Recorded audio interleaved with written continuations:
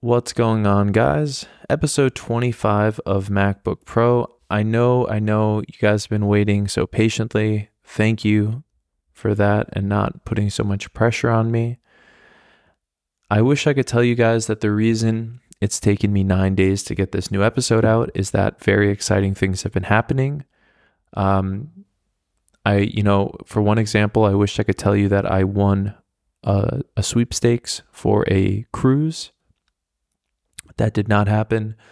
It would also be cool if like a distant cousin of mine came to visit me in Berlin because they were laying low after committing a heinous crime that they didn't want to tell me about, and I didn't want to ask out of fear that they would do whatever they did to the other person to me. That also did not happen.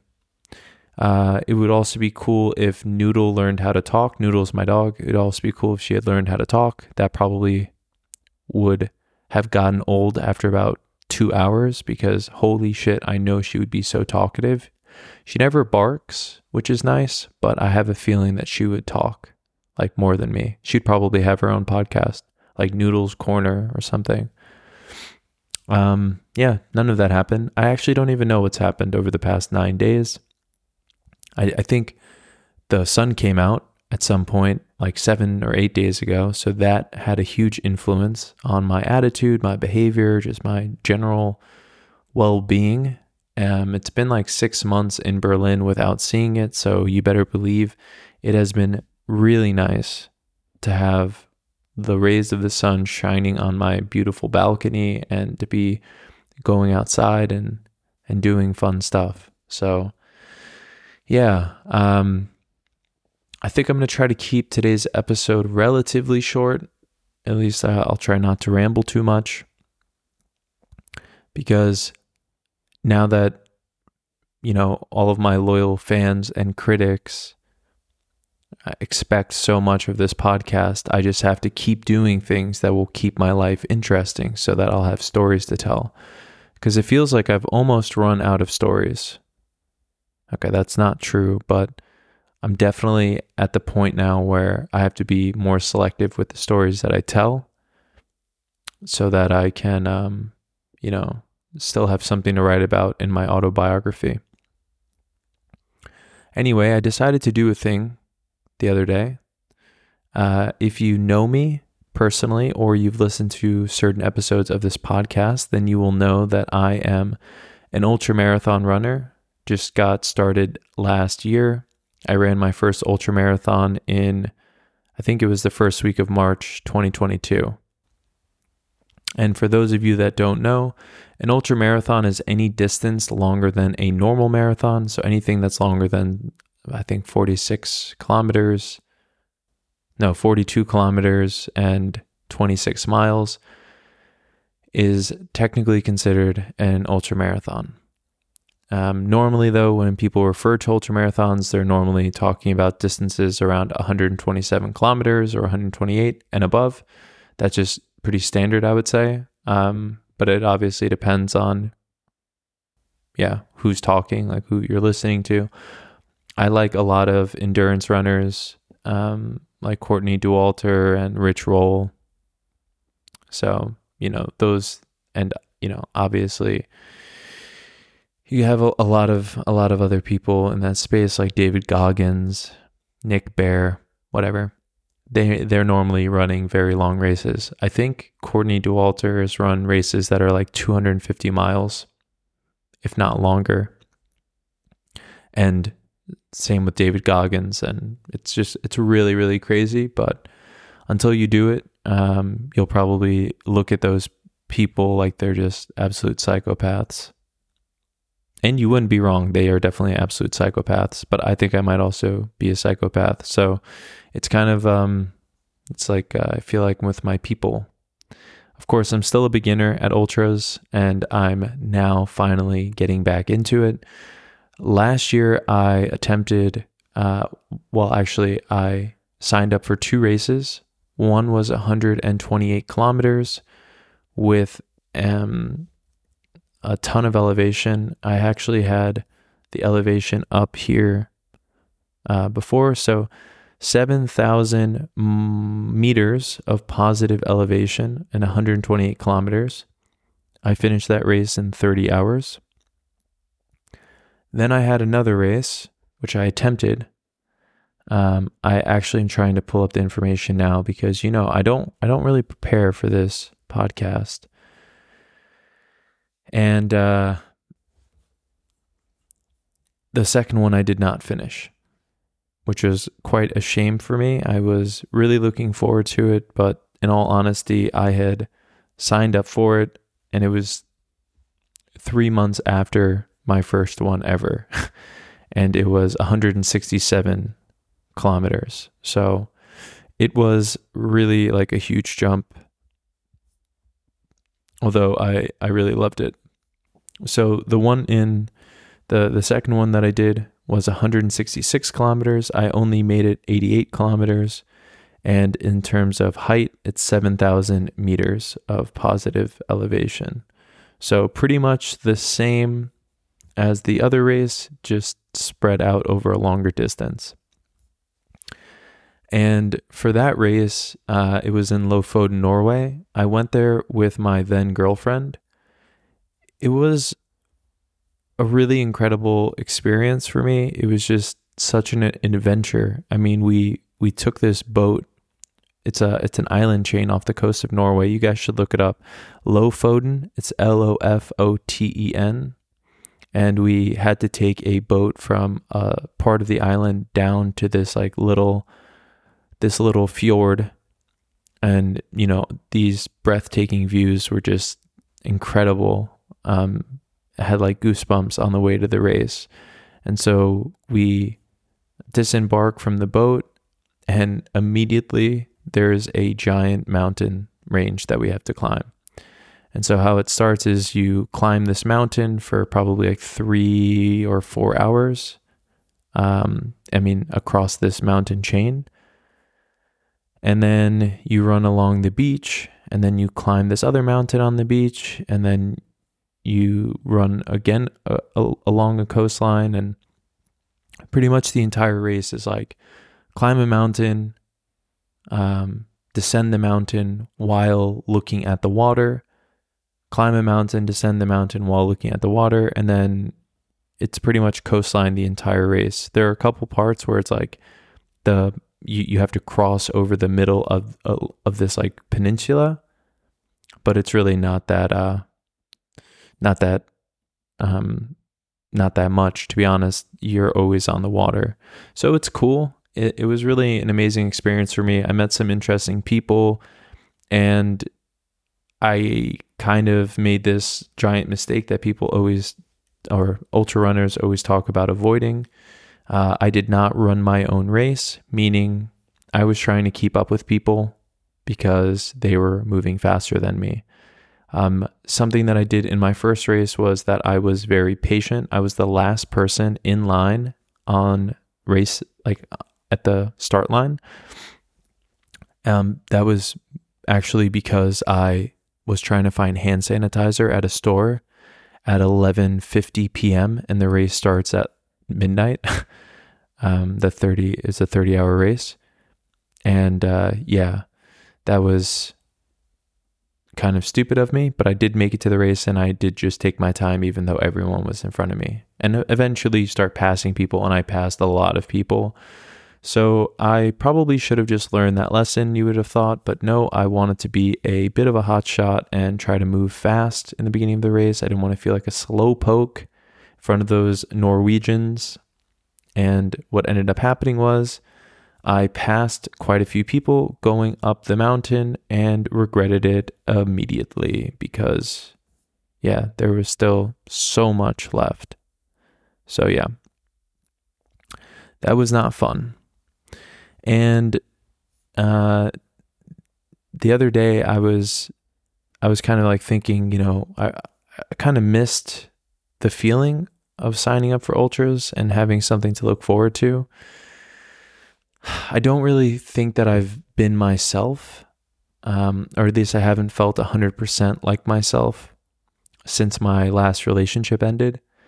And I think like a big reason for it was just I had this feeling towards the end of my last relationship that maybe maybe training for ultras and running and stuff was selfish of me, because my ex felt like I wasn't able to dedicate enough of my attention to my dog, and she also had a dog, and I would compare myself to her and see how good she was at taking care of her dog and how much time she gave him, and then I would think, damn, I really suck as a dog dad. And I think it's happened to me after every relationship. There are certain things that I'm turned off by in relationships, where I kind of just say that I don't want to do that thing again because it reminds me of the other person or reminds me of a situation with that person. And that definitely happened after this last one. And it was pretty shitty, I'm not gonna lie, because I love running and I really just lost my drive to do it. And it's not her fault. It's really nobody's fault, so to speak. It's just an unfortunate side effect, because I kind of tend to shut down a bit after relationships end, because I feel like I need to do a lot of work on myself. So the other day I was just thinking about how much I miss running ultra marathons, and what did I do? I started looking them up, and I found an ultra marathon that takes place in Berlin, and I signed up for it.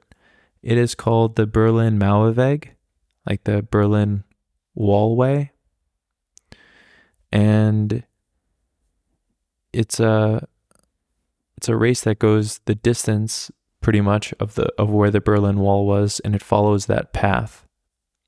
And it was I guess it was started, I don't even know, I want to say 10 to 15 years ago, but it is 167 or 168 kilometers. The difference between this race and the one in Lofoten is that it's completely flat.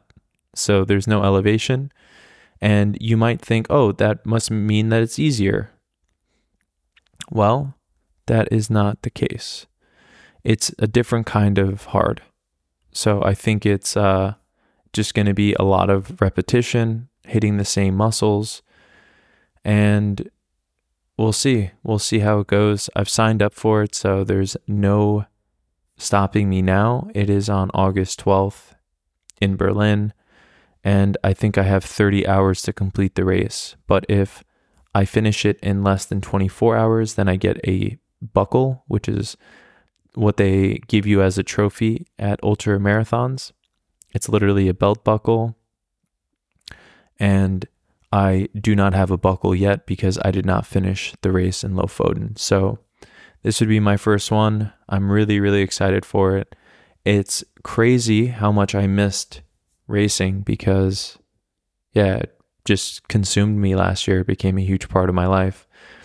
And, now that I'm back into training and back into that mindset, I just love it. I love the feeling of being alive and knowing that I'm working towards this event that has a very clear desired outcome. You don't really have too many things as an adult that have defined outcomes. There are just certain, you might have a project at work, you might have a relationship, but there is such a gray area of what good looks like, of what a solid performance looks like. So it's nice to have something that's very cut and dry. I either finish this race in 30 hours or I get disqualified. And I really enjoy that. So we shall see. I'm already thinking, races ahead right now. I'm already thinking, okay, this is going to be so much fun to run this race. But I'm like, okay, if I run this race in August, I might still be able to squeeze in another ultramarathon in December. But most ultramarathons that I've found in Europe are mountain races. So this is like one of the only road races that I've seen so far that actually makes sense for me. But the next one is probably going to be in February. I'm probably going to run the Transgran Canaria again because I really, really enjoyed that race. I mean, I fucking hated it. Don't get me wrong. I fucking hated parts of it, but the overall experience was incredible. And I know that I've done it once, and I know if I do it once, I can do it again. And I just want to get a little bit faster. So yeah, that's something that I'm really excited about. And I'm thinking that I'm probably going to attempt Lofoten again next year. I'm just in better shape than I was last year. I think a thing that's kind of underrated that, not a lot of people talk about is just like your mental state going into a race. And with Lofoten, I really did feel like things were on the fritz with my relationship. We'd gone into some pretty big fights, I would say. Well, not fights, but one big fight we got into, like a few days before the race. And that was like in my head for sure. And then there were like a few other things as well. And yeah, I'm not blaming anybody. I'm not saying that things would have been different otherwise, but it is underrated how a positive mindset can really propel you forward. So next year, I'm definitely going to attempt those 2 races again, but I kind of want to go a little bit crazier than I did last year. I'm thinking like in 2024, I want to run 3 or 4 major races. And yeah, I think it's going to be a really, really good time. And by a really good time, I mean, there's going to be a lot of suffering, but maybe I can just give you an idea of what it means to have a good time in a race, like why at least I decided that I wanted to continue running ultras. So I've had this conversation a few times. I feel pretty well prepared to explain why I run them and why I will continue running them. So the first thing is the people that run races, it's a really welcoming community. It's just a lot of great people that are really passionate, that are interesting. They come from all walks of life, all different ages, all different body compositions. Like some people are old and fat, some people are young and skinny, some people are tall, some people are short, some people are, from Europe, elsewhere. It doesn't really matter. You get to see all of these different people coming together to achieve they're going on their own journeys essentially. And they're all trying to finish the race. And so you get to see them achieve greatness. And it's a really amazing feeling, like to feel like you're part of this thing, this event.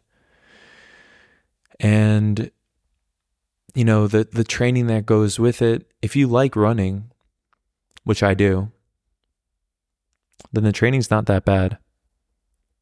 In Berlin, it's not great because training for a trail race that actually has elevation is kind of limiting. You have a few different parks that actually have enough elevation to make it worthwhile, but those parks don't have a ton of elevation. So you end up running the same trails over and over and over again.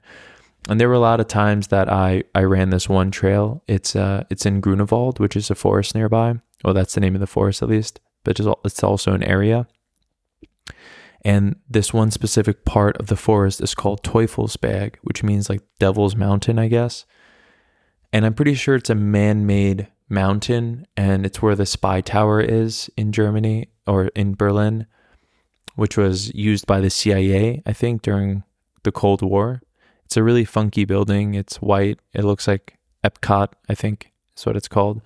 That dome-looking thing at Disney, which I've never been to Disney, but yeah. Okay, I'm looking at a photo of Epcot. It doesn't look, it's not big like that, but it is like shaped like that at the top. It's like a tower with that at the top. So yeah, it's a cool place. I mean, the first couple times you go there to run, you do feel, I mean, I felt like I was kind of a bit of an explorer, kind of like an adventurer, if you will, because I went there sometimes at night too, which was cool, with my headlamp on and my running sticks. I forget what you call them, trekking sticks. You know, those sticks that you see German tourists going down the sidewalk with, like those, except the ones that are made for ultra running. And yeah, it was pretty cool. It was pretty cool in the beginning. But then after having spent one day I spent like 6 hours in that park just running. And I've done that. I've definitely spent like 3-4 hours multiple times in that park, just going up the same fucking hill. It's like you do your hill repeats until you reach the amount of elevation that you need. So you're giving your muscles the exposure to that elevation. And then once you're done with your elevation goal, you still have a distance goal. So I think like the most that I would do is 22 miles or so, which it's a little bit shorter than a marathon, but you know, I would just go through the woods doing that with the elevation as well included, and then I would run home, and it takes me like an hour and 10 minutes to get there while running, and an hour and 10 minutes to get home. So, you know, sometimes I would spend 2 hours there, 3 hours there, 4 hours there, and then run home. So when I said 6 hours, I meant total, not in that forest alone. But it's a really good feeling. For me, at least, I really love running, just like strapping on the shoes, putting on my little running belt. It makes me look cute. And, you know, having my waters with me and my gels and whatever, and then just going out there. And it's funny because I didn't realize how much of my life has been missing in a way. Like, it feels like I went missing, and all I had to show for my life over the past 6 to 8 months has just been like, you know, my appearance. Like, I looked like myself, but I didn't feel like myself. I started weightlifting like pretty heavily, and I've always been into lifting weights, but it just got more intense during this period because I was just trying to compensate for that feeling, you know, of having accomplished something and getting that exercise in.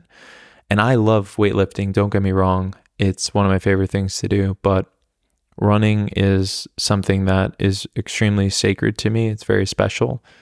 And I'm just glad to have that back in my life. And so I think going forward, I'm going to try to keep training year round. And in the winter months, I mean, I've mentioned this before, but Berlin is intolerable in the winter. So trying to get somewhere with elevation that's not freezing will be a fun challenge during the winter months. So maybe just going down to Italy, or maybe even somehow making my way to Greece. That would be ideal. Just spending like 4 or 5 months in Greece. Because I would go to Portugal, but it's just the whole getting my dog there. That's really hard. And the same goes for Greece, but I think Greece might be more lenient with having a dog. I think Portugal might make me have paperwork that I have to bring, which I know wouldn't be like a big deal, but it just seems like it's such a big pain in the ass. So yeah, that is where things currently stand on that front. And when I try to explain to people why I enjoy doing it, so, on one hand, as I mentioned, the community is amazing. Having a fixed goal it's really special because it just gives me a level of satisfaction that I don't think I can get from most other things. That binary, did I do it or did I not, is an amazing feeling. But the other thing too, it puts you into this really, it can put you into this really dark place that allows you to experience the full range of human emotion in a very short period of time. And, even if you think about the distance of the race, like 30 hours, it's a long time. But it's a really short time to experience like all of these emotions. And then you have these micro moments where you experience like a ton of emotion, like an emotional range in an hour, in 2 hours, in 3 hours. So I'll walk you through some of the emotions. On the positive side, you have feelings of pride, of triumph, of greatness, of joy, of contentment, satisfaction. You have love. I feel love when I run, like just a deep love and gratitude for the people in my life. Or sometimes even just people, like I'll pass somebody else that's running with me in one of these races, and I'll just feel like a deep sense of gratitude for that person, or just like happiness because you're just experiencing suffering with another person. And that's definitely not something to be taken lightly. And you have like a ton of other positive emotions. Sometimes you'll laugh, sometimes you'll daydream, and you'll think about, what life will be like when you're no longer running on your blistered and bloodied feet. And then the other side of the emotional spectrum, you'll have feelings of self-pity, disappointment, anger, sadness, frustration. You'll have a lot of pain. So like your body will physically hurt a lot. And, sometimes that can be because you are going downhill and you stub your toe on a fucking rock and it feels like you've broken your toe and you are convinced that your foot is gushing blood. Other times you're going downhill and you fall.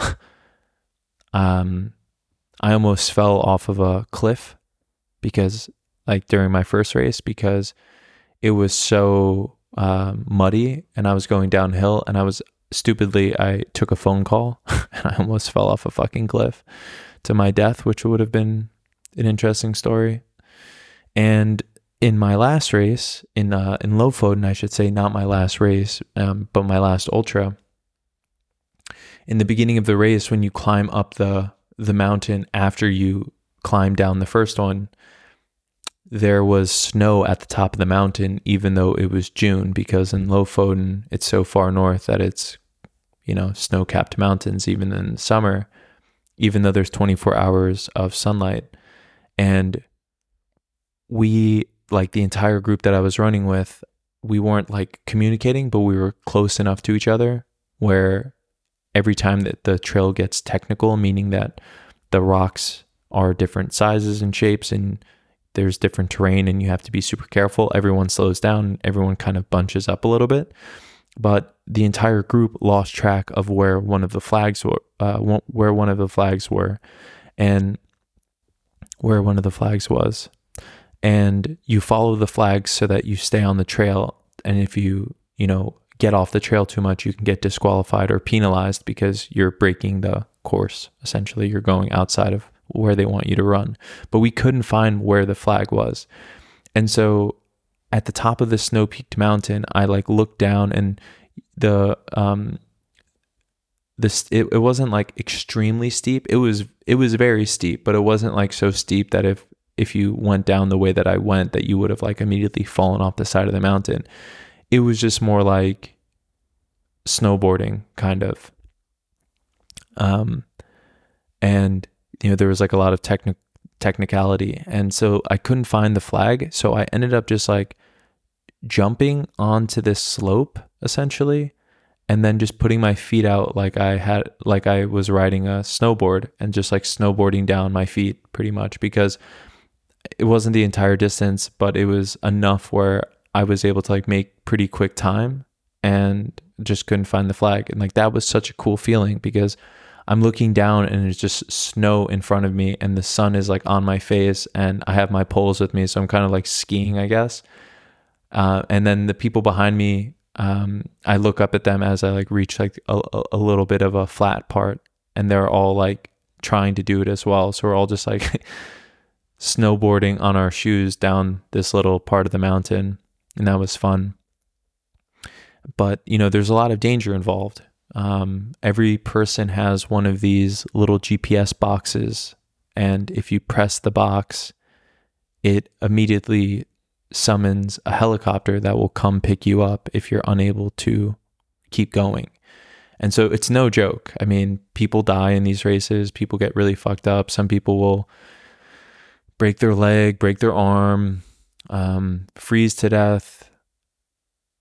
There was one guy in a race that I heard about who got bitten by a rattlesnake and died, or he might have just been trail running and got bitten by a rattlesnake and died.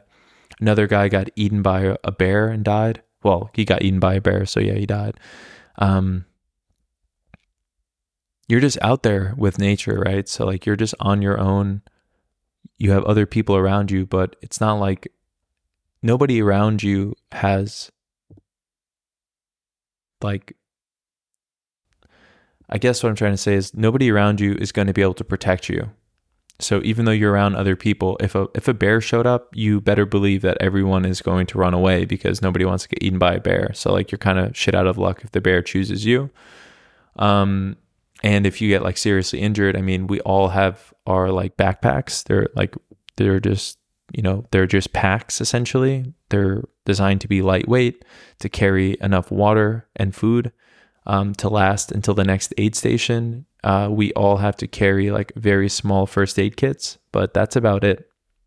And the rest of the time, you're just like on your own, trying to get to the next aid station. And the aid station has volunteers who have a lot of energy, and they have food and they have water, and they're cheering you on. And every time that you see an aid station, it's like you're back in civilization, even though you might still be in the middle of nowhere. It's an incredible feeling. So, the range of emotions and the amount of adventure is a huge draw for me of like why I enjoy running ultras. It's just something that I can't get from my day-to-day life. There's no substitute for that I've been able to find yet.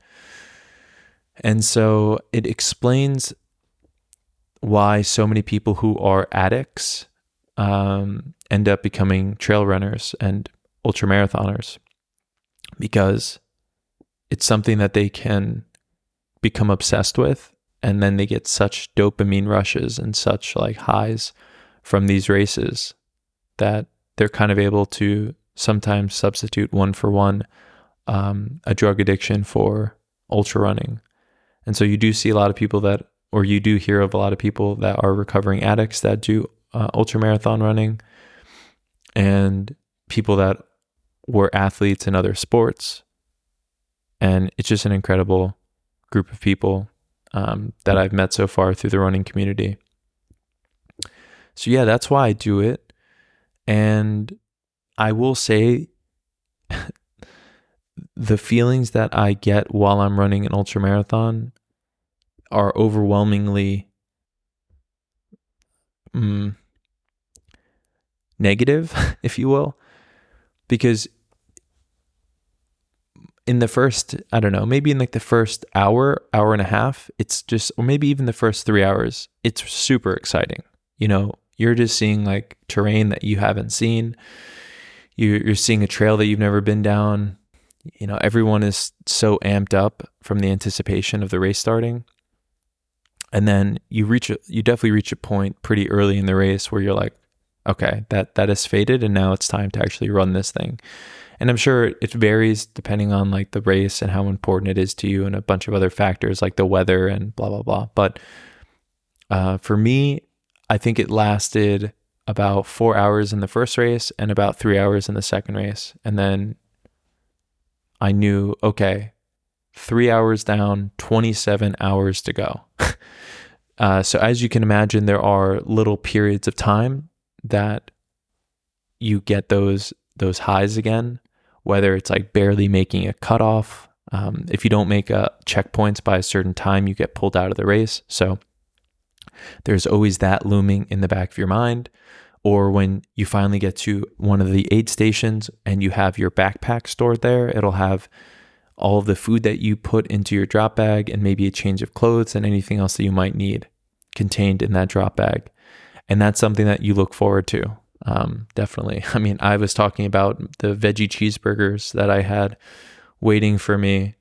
I probably started talking about that like 3 or 4 hours into this race, and there was still like 8 hours or so until that drop bag came up. And I was just like I felt like I was a little boy asking the other little boys and girls what they had in their lunch pails. You know, like, my mom packed me a veggie cheeseburger. What did your mom pack you? And one of the guys is like, I think I have a sandwich. And another guy was like, he's from South Africa. He's like, I have a beer.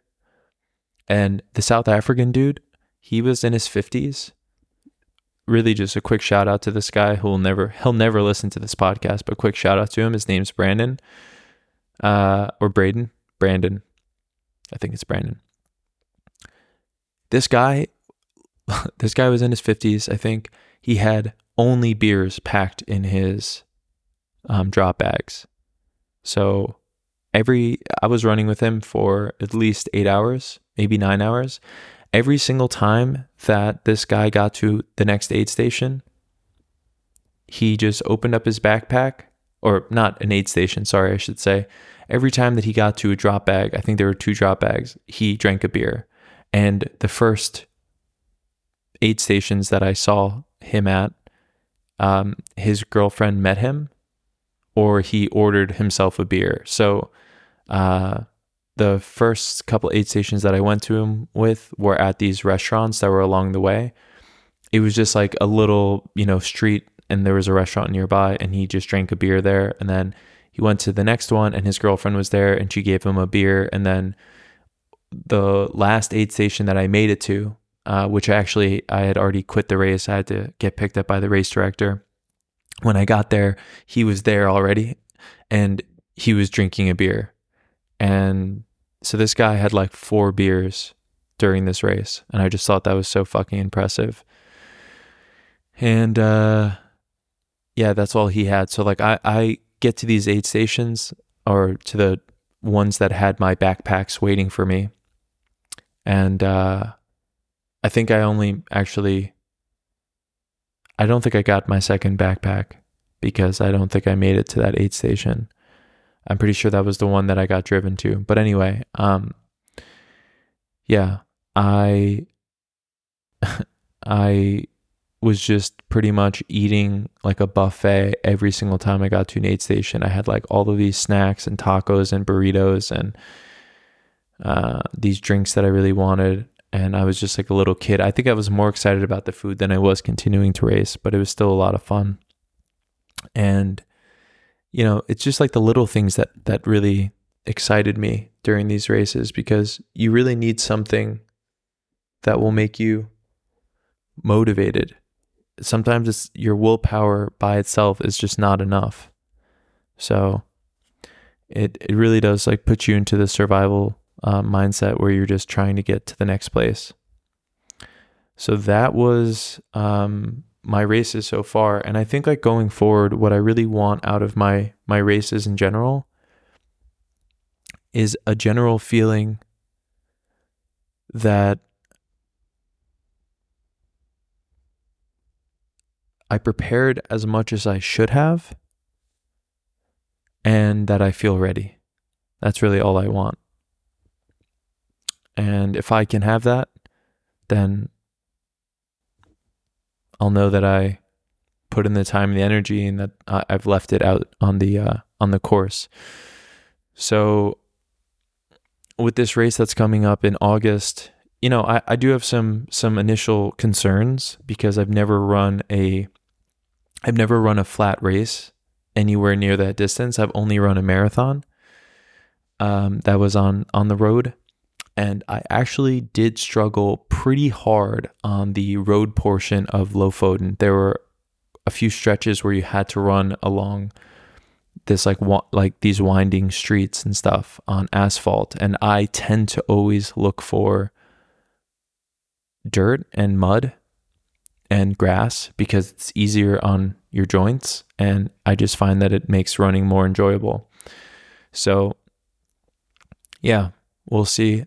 The reason that I signed up for it, honestly, is just that I felt like I needed to get a race under my belt again. And it felt like it was a no-brainer that there was one in Berlin that was so challenging, and that I didn't have to arrange airfare and hotels and stuff like that. So that's kind of what led me to do it. Whether or not that's a good idea doesn't really matter. The point of the race is, for me, the point is not necessarily finishing the race. That's what I want. But I think the point of the race, as I mentioned, is knowing that I did everything I could to prepare effectively, and that when I show up on that day, I feel ready. That's the point of the race for me. And you just enjoy it. And, people will say, when I tell them about this, they'll be like, yeah, but how do you enjoy running for 30 hours? And the answer is, you don't actually. Probably enjoy 2 hours, 3 hours of that entire run. But you have just a lot of these moments that are really memorable. And my philosophy on life is that I want to know that I lived, and that I did the things that I consciously decided to do. And I didn't just, go through the same motions as everyone else. If I know that I have a very limited time on this earth, I'm going to make the time that I have count. And one of the easiest ways to do that is to actually do something with the time. And for me, doing something extreme, like running, or starting your own thing, starting your own business, moving countries, those are the things that, in my mind, I'll never forget. I'll never regret. I'll never forget. I guess I'll always be grateful that I took a chance, even if it doesn't work out the way I wanted to, because taking chances, it's exciting. And the one thing that I've learned about myself over the past 10 years or so since I was around 19, maybe even younger, maybe when I was taking Mandarin when I was 14, is that people either don't recognize opportunities when they come across them, or they're afraid to say yes to something. And I've just never been afraid to say yes to something. I've always just been very adventurous and always wanted to see new things and go to new places, meet different people. And I don't see it as something that I would ever say no to. So that's all I want out of my life. And I'm really excited to try to, finish this race in August, see what it's all about, get some other races under my belt, and meet some more interesting people in Berlin, and try to have more of a running community. It's crazy because I started running, I think I started running longer distances in January of 2021. And during that time, I was going through a lot. I was experiencing a lot of emotion. And that's the thing about me is I think I've become addicted to certain negative emotions. One of the emotions that I became addicted to, and I'm probably still kind of addicted to it, is that feeling of having your heart broken. And not necessarily like someone else breaking your heart, but when you end a relationship, if you love that other person, if you love the person that you're dating, sorry, not if you love that other person, it sounded like you're cheating. When you're in a relationship, if you love your girlfriend or you love your boyfriend or whatever, and you end the relationship, it doesn't mean that it's easy, right? Like it's rarely easy. It's rarely easy. I think if you don't care about the other person at all, then it's fine. But, you might think that it's not a big deal. But like, I got addicted to that feeling of being single again and having to experience all of the ups and downs that come with it. Because you have these like mood swings where in the beginning it's so exciting. You're like, oh my God, I missed being single and feeling this way. And, I can make my own decisions. And I remember the first night I slept in my bed after being single, and I just laid there and was just so happy because I thought I never have to share this bed again. And I know it sounds so petty, but it's nice to be single. It really is. It's like a really nice feeling. And I try not to waste being single on distracting myself. And I'm not the best at it. I distract myself a lot, but you learn a lot of lessons when you're by yourself, especially when you've just gotten out of a relationship. And it's important that you learn how to live with yourself. And so because I became addicted to these feelings, I had this kind of pattern that existed, and it still exists. I'm still very, very conscious of it, but I'm getting better at it. I'm understanding it more. The pattern would be the relationship ends. I feel really excited, really hopeful. Pretty much like I either go on a couple of dates like within like the first month of being single, just so I can kind of get back out there, and then I completely shut down again romantically. So that's what happened after my last breakup. I went on a couple of dates. I shut down romantically again, and I went back pretty much into like hibernation single mode. Stayed in that mode for 6 months. Did not go on many dates. I think I went on 1 date or 2 dates with the same person. And then, I started dating again and started going back out there again. And I also noticed that, there were periods where like, it's like you find out that your ex is with someone else. It's never a nice feeling, but it's essential to go through those down periods, because life is going to move on. And you're going to move on, and you cannot expect that the other person is not going to try to find someone that makes them happy.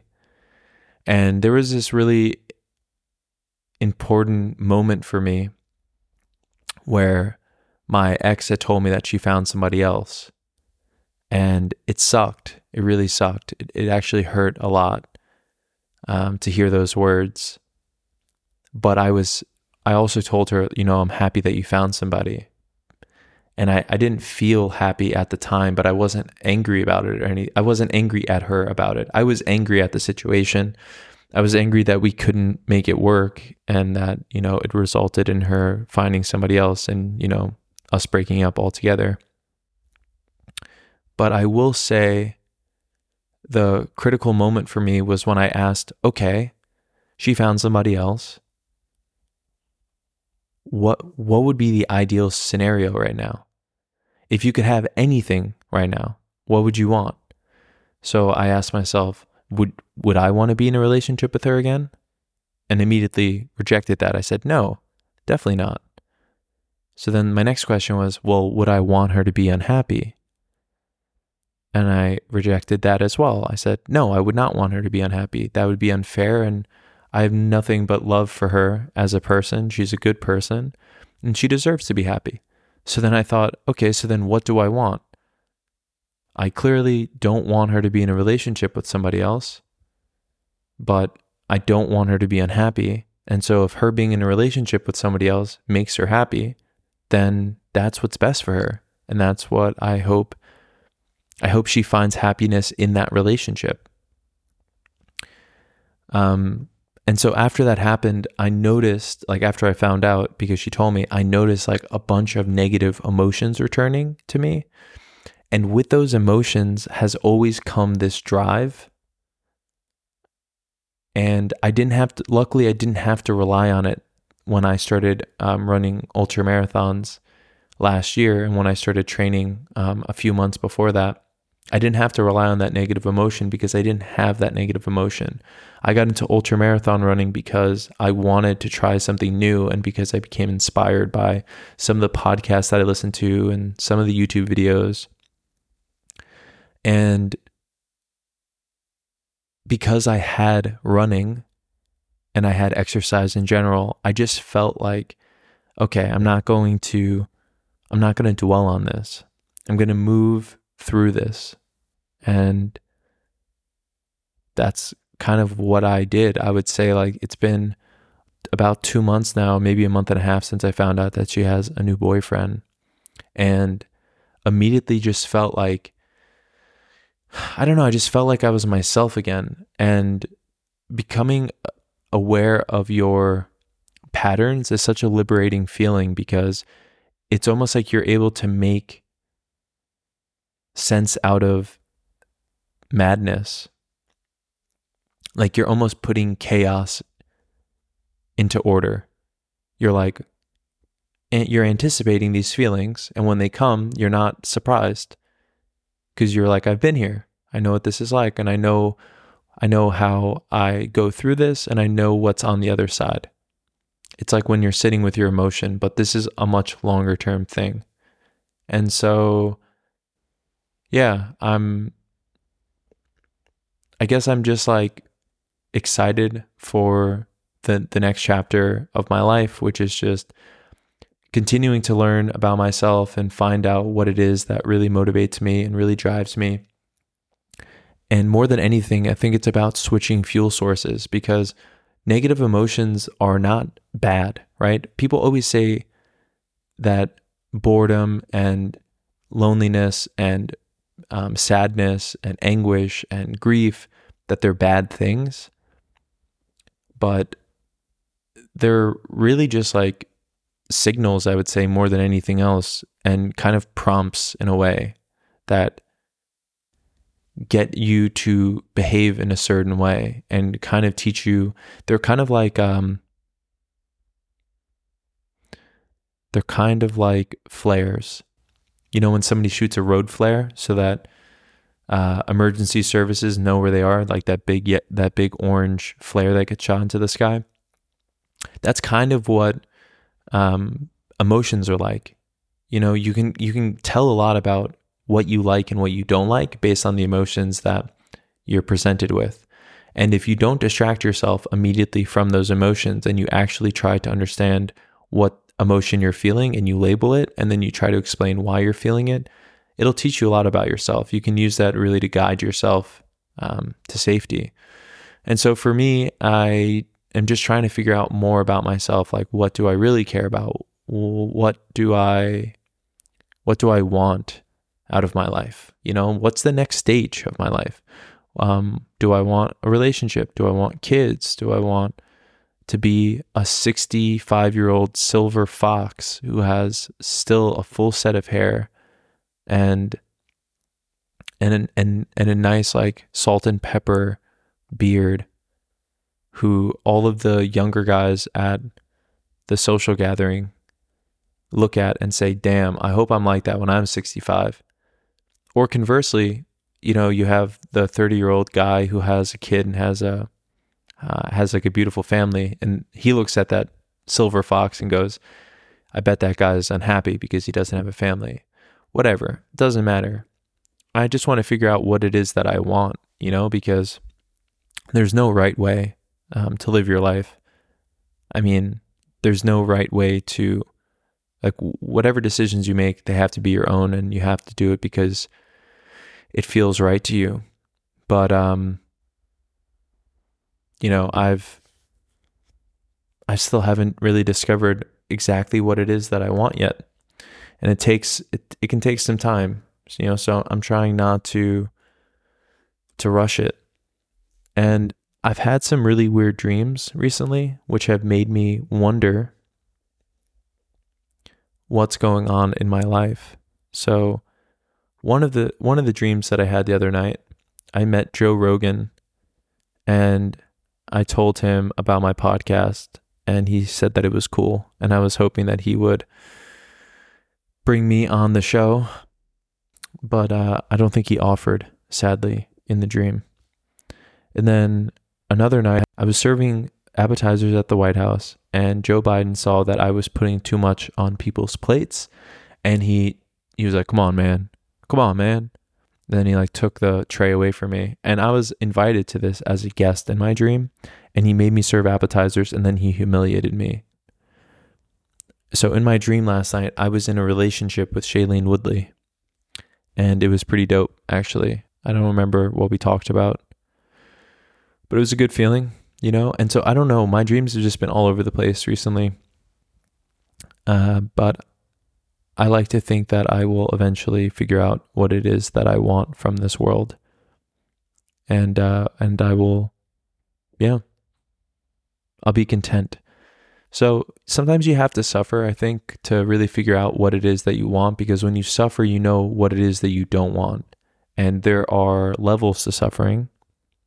What you realize very quickly from running ultramarathons is that the body and the mind, they adapt very quickly to changing conditions. And so I think it's very easy for someone to think automatically that if you run ultramarathons that you have tremendous resilience and grit. But the minute that you become comfortable again in your life, it's very easy to kind of lose the lessons that you learn, or to lose the memories, or to lose the feelings that are attached to those memories. And I think that's a reason why some people that are, I don't know if this is true, I'm just making this up, but I imagine, because I do know some people that left the military, that just because you were in the military for 10 years or something, it doesn't mean that you'll always stay in that mindset. You reintegrate into society, and some soldiers have PTSD and they have lasting memories, but unless you're continuing to push yourself every single day and continuing to exercise and holding yourself accountable and staying disciplined and all of that, I think it's pretty easy to go back to just a default level of comfort where you're just kind of enjoying life again. Maybe you're in Key West drinking cocktails or whatever it is, So you just have to continue to pretty much punish yourself and continue to introduce tension into your life. Because if you don't, it just becomes pretty easy to go back to being comfortable. So yeah, I don't know how this was supposed to end, but hopefully I did justice to it. The other night I was in an Uber on my way home from the club at 4:30 in the morning, and I had a crazy night. I'm not going to go into the details here, but it was a crazy night, and there was a tremendous amount of alcohol involved and whatever, and just dancing and listening to techno music. But at this one place in Berlin, it's a bar/club, and a part of the bar has mainstream music. One part has mainstream music, another part has 80s music, another room has techno music, and another room just has funky tunes. And I spent most of my night in the techno room, and man, I had a really good time, but I was covered in sweat. It was raining when I left at 4:30 in the morning. And I started listening to one of the episodes of my podcast because I was curious. It had been, 8 days or so, maybe 7 days since I'd recorded an episode. I was like, what is this podcast about again? And the part of the episode I was listening to was like me giving a report on what was in my fridge. And that's when I knew that there was something special about this podcast. So that's when I decided I'm going to record another episode soon. I'm going to make myself proud so that the next time I go clubbing, I have something to listen to on the Uber ride home. And that is pretty much what I wanted to share with you guys for today. So I would be curious to know if you got anything of value out of this episode. And if you didn't, that is okay. Sometimes it's just nice to listen to stuff while you're cleaning, while you're driving, or while you're running ultramarathons. I will catch you guys in episode 26. Until then, stay healthy, stay sane, enjoy the sunshine. Peace.